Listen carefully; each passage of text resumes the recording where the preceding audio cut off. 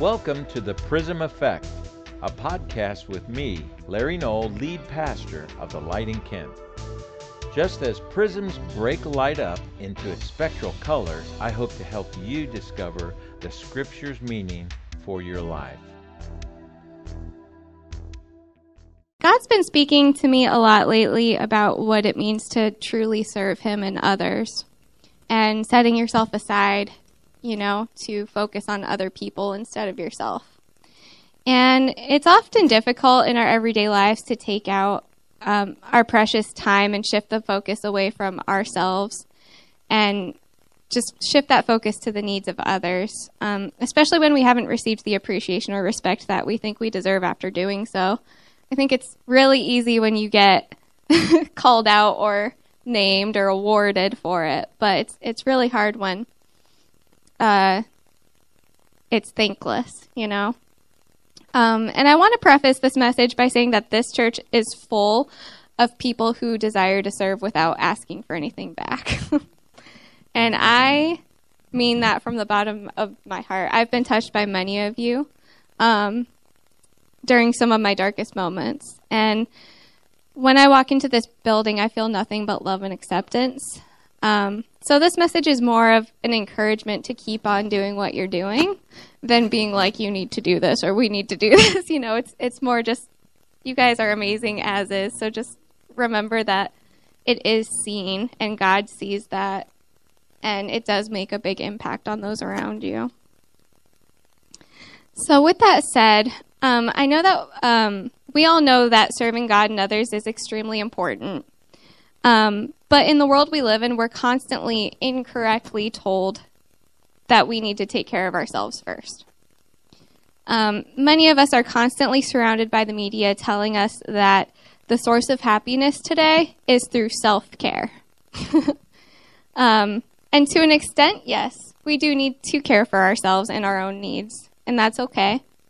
But I often find myself rolling my eyes because if we're not careful, it can become an excuse for us to live in sin. And so, I'm often like, oh, geesh, self-care.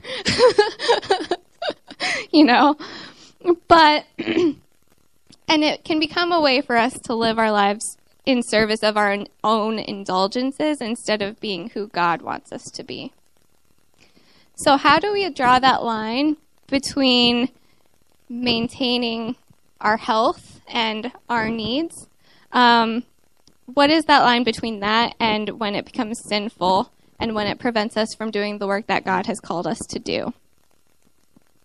How do we care for ourselves while serving others as God has called us to do?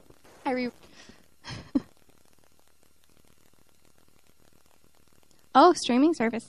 Thank you, everybody who's joining us online. That's all.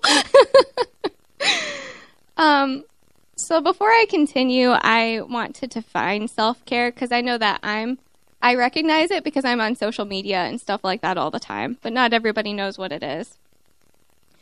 The Oxford Dictionary defines it as the practice of taking an active role in protecting one's own well-being and happiness, in particular during times of stress. So what does this look like?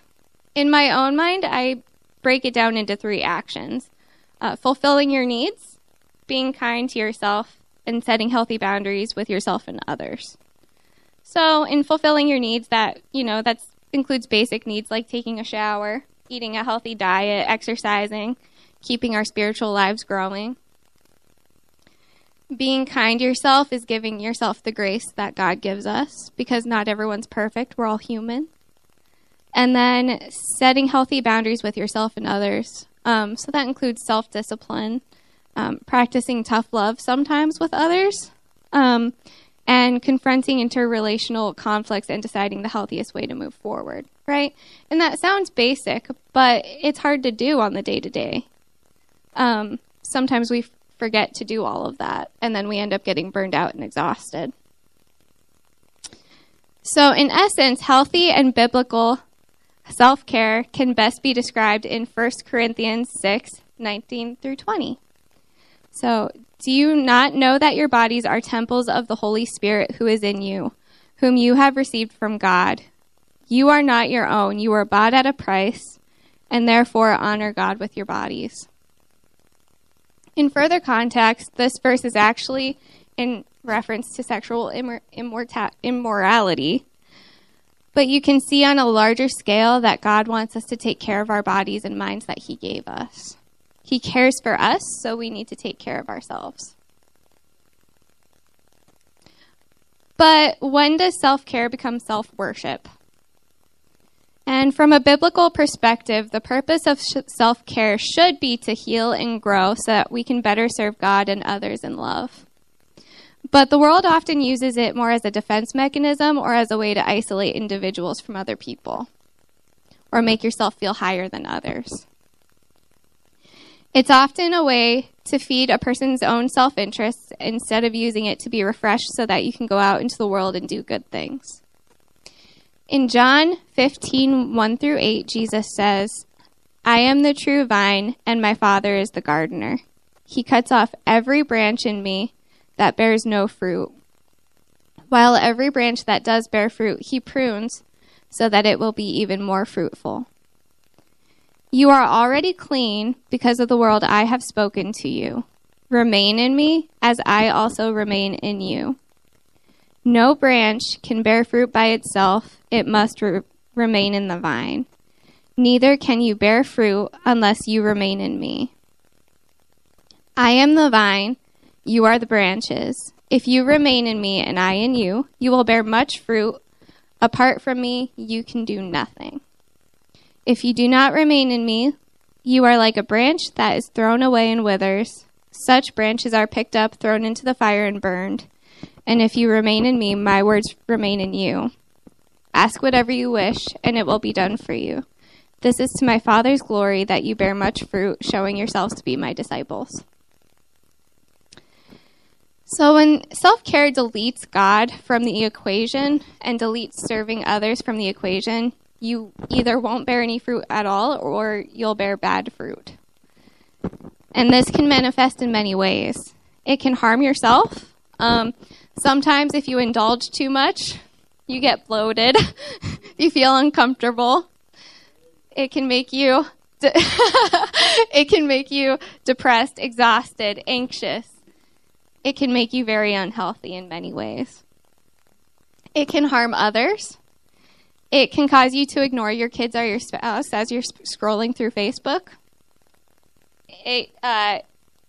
People who put self-care above all else end up hurting others because they're putting their needs before their kids or their family or someone else.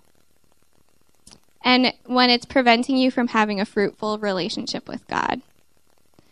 So sometimes if you're not experiencing growth or the desire to connect with God that you used to have, maybe it's time to look inward and see what you need to fix. Sometimes people start examining God in the Bible to look for loopholes to remain where they're at instead of looking at the Bible to improve where they're at. So how can we use self-care in a godly way? After talking about how God is the vine and we are the branches, 1 John then goes on to say, as the Father has loved me, so I have loved you. Now remain in my love. If you keep my commands, you will remain in my love, just as I have kept my Father's commands and remain in his love. I have told you this so that my joy may be in you and so that your joy may be complete. My command is this, love each other as I have loved you. Greater love has no one than this, to lay down one's life for one's friends. You are my friends if you do what I command. I no longer call you servants because a servant does not know his master's business. Instead, I have called you friends, for everything that I learned from my Father I have made known to you. You did not choose me, but I chose you and appointed you so that you might go and bear fruit. Fruit that will last, and so that whatever you ask in my name, the Father will give you. And this is my command, to love one another. So, this verse is basically saying that because God loves us and we love him, we need to love ourselves and others. And it says, I have told you to do this so that my joy may be in you and your joy may be complete. So God wants us to have joy and fulfillment in our lives. Not just to have it for ourselves, but to bring it to others. And his command is to love each other as he has loved us. So the purpose of taking care of ourselves is not just to improve our own quality of life, but to bring that light and joy to others as God grows in us. And we cannot do that if we're burned out, bitter, and exhausted. And I just think about the moments when I'm burned out, and it just makes me it makes me very jaded with humanity and jaded with others and not want to help anybody else. It just makes me want to hide alone in my house.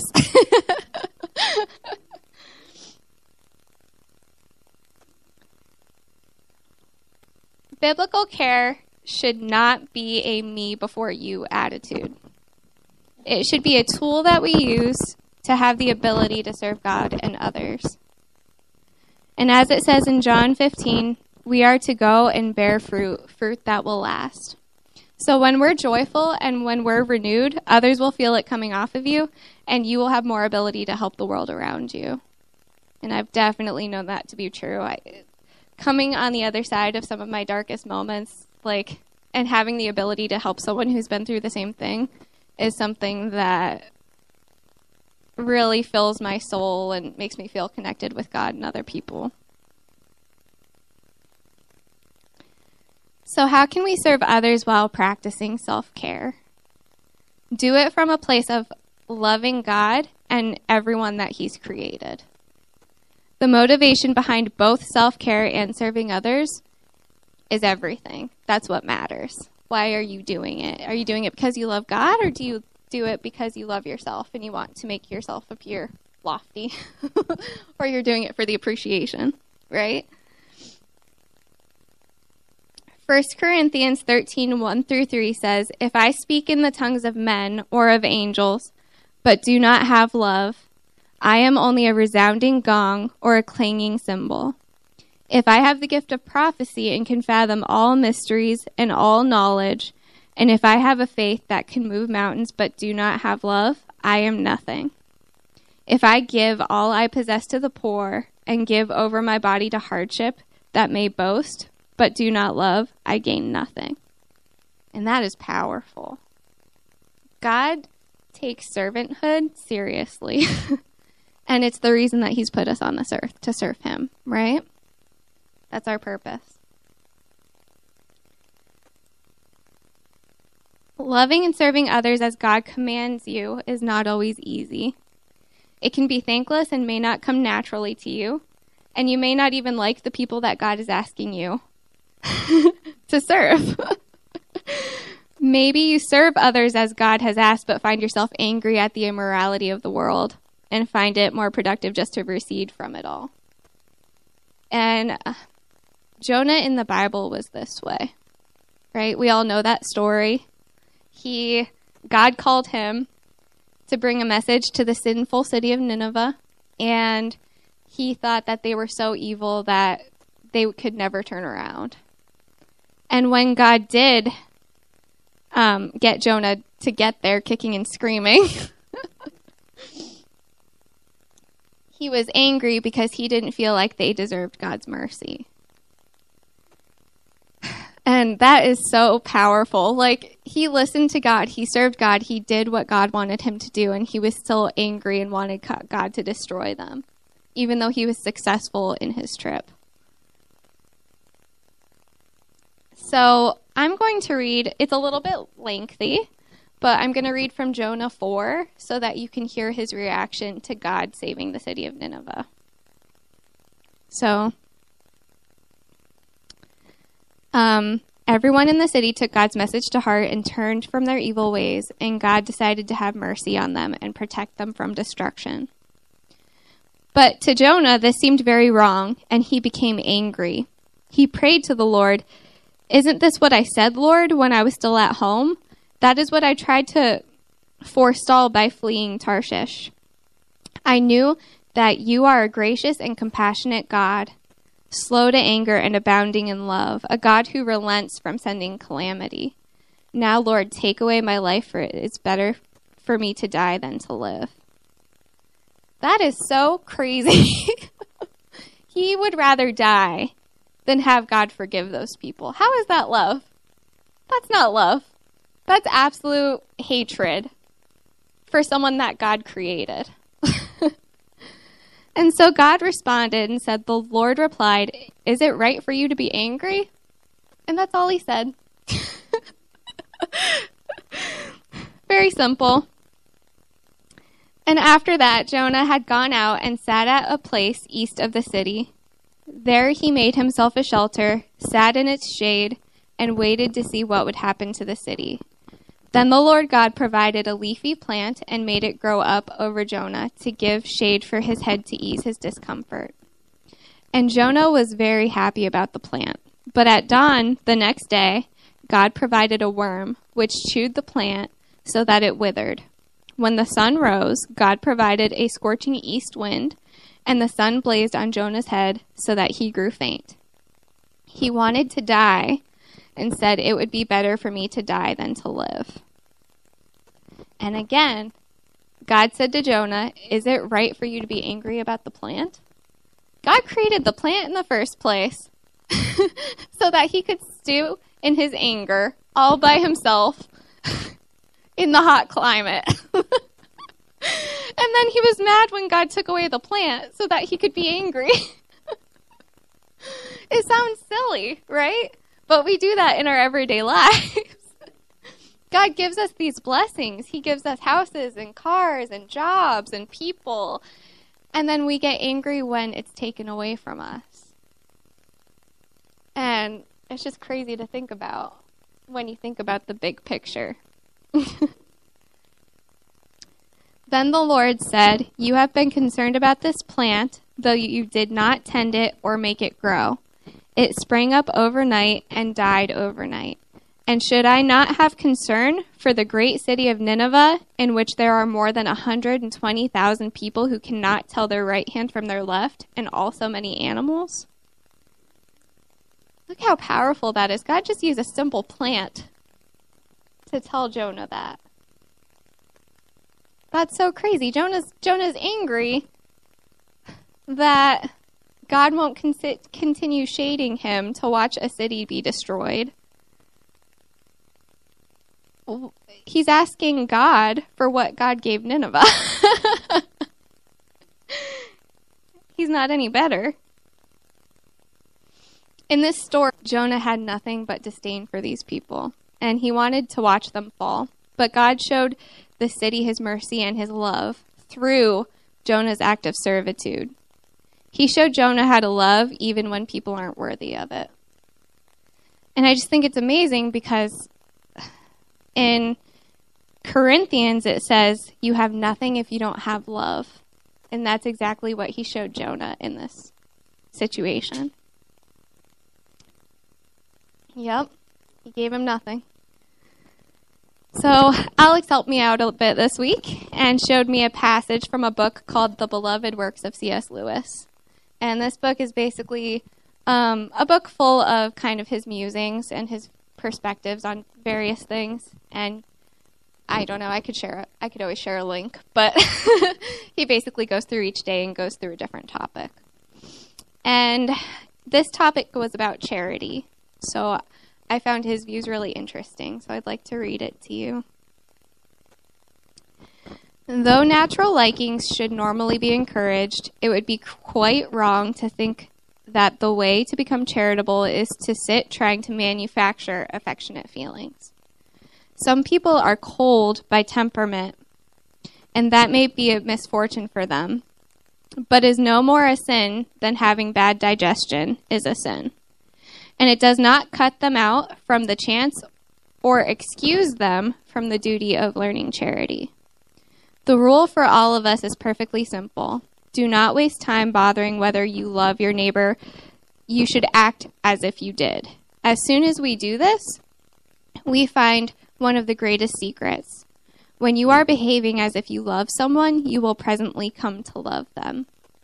If you injure someone you dislike, you will find yourself disliking them more. There is indeed one exception. If you do him a good turn, not to please God and obey the law of charity, but to show him what a fine, forgiving chap you are, and to put him in your debt. Then sit down and wait for his gratitude. You will probably be disappointed. But whenever we do good to another self, just because it is a self, made like us by God, and desiring its own happiness, as we desire ours, we shall have learned to love it a little more, or at least to dislike it a little less. Some writers use the word charity to describe not only Christian love between human beings, but also God's love for man and man's love for God. About the second of these two, people are often worried. They are told they ought to love God. They cannot find any such feeling in themselves. What are they to do? The answer is the same as before. Act as if you did. Do not sit trying to manufacture feelings. Ask yourself, if I were sure that I loved God, what would I do? Then you have found the answer. Go and do it. So that is powerful. It's kind of like the law of inertia. You know, anything that goes keeps on going. Anything that stays still, right? So if you start serving others, even if you're not feeling it, if you're not feeling the emotion behind it, it still teaches you how to love them more and how to do, and because you're doing what God wants you to do and you become closer with God. So that love is still necessary, you know, God says it right there in Corinthians, but serving can teach you how to love others like God loves. You can see through the story of Jonah and C.S. Lewis's perspective that God uses servitude to show us what it truly means to love one another and learn what it means for God to love us. Serving others is self-care in and of itself. This important piece is often left out of modern ideology.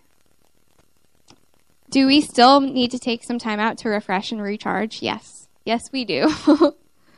Do we still need to make healthy boundaries with others and be kind to ourselves? Yes. Yes, we should. But that does not mean that we should put ourselves above others. Self-care should be a tool to help us have the ability to serve others as God would have us serve, and to love as he has called us to love. So I know that you guys are pretty good at serving. You guys are amazing. I think everyone in this church does something at some point during every Sunday. But I wanted to remind you how important it is and how purposeful your life is, and that serving is it teaches you to learn the foundations of God and become closer with him. So anyway, so let me pray. It's a pretty short sermon again, but I'm just going to pray over you all and ask God to give you what you need. So God, thank you for being here with us today. Please touch the hearts of the people who heard this message and tell us how we can best serve you and how we can best reach others. God, just give us the urgency to do whatever it is you've called us to do. We each have a different purpose, and help us to have the love that you have for others. Just continue to be in our midst and help us during the week to remember to serve others throughout our week and to take the time out to do that. Thank you, Lord. In your name I pray. Amen. So I'll reach out to the people online right now. We're going to close down, and then we'll do communion locally here. But if you want to message anyone, if you want to learn more about salvation or anything, please feel free to message us on Facebook or Instagram. Or I think you can even reach out to us through our website, which is thelightinkent.com. So thank you, everybody, and we'll see you next week.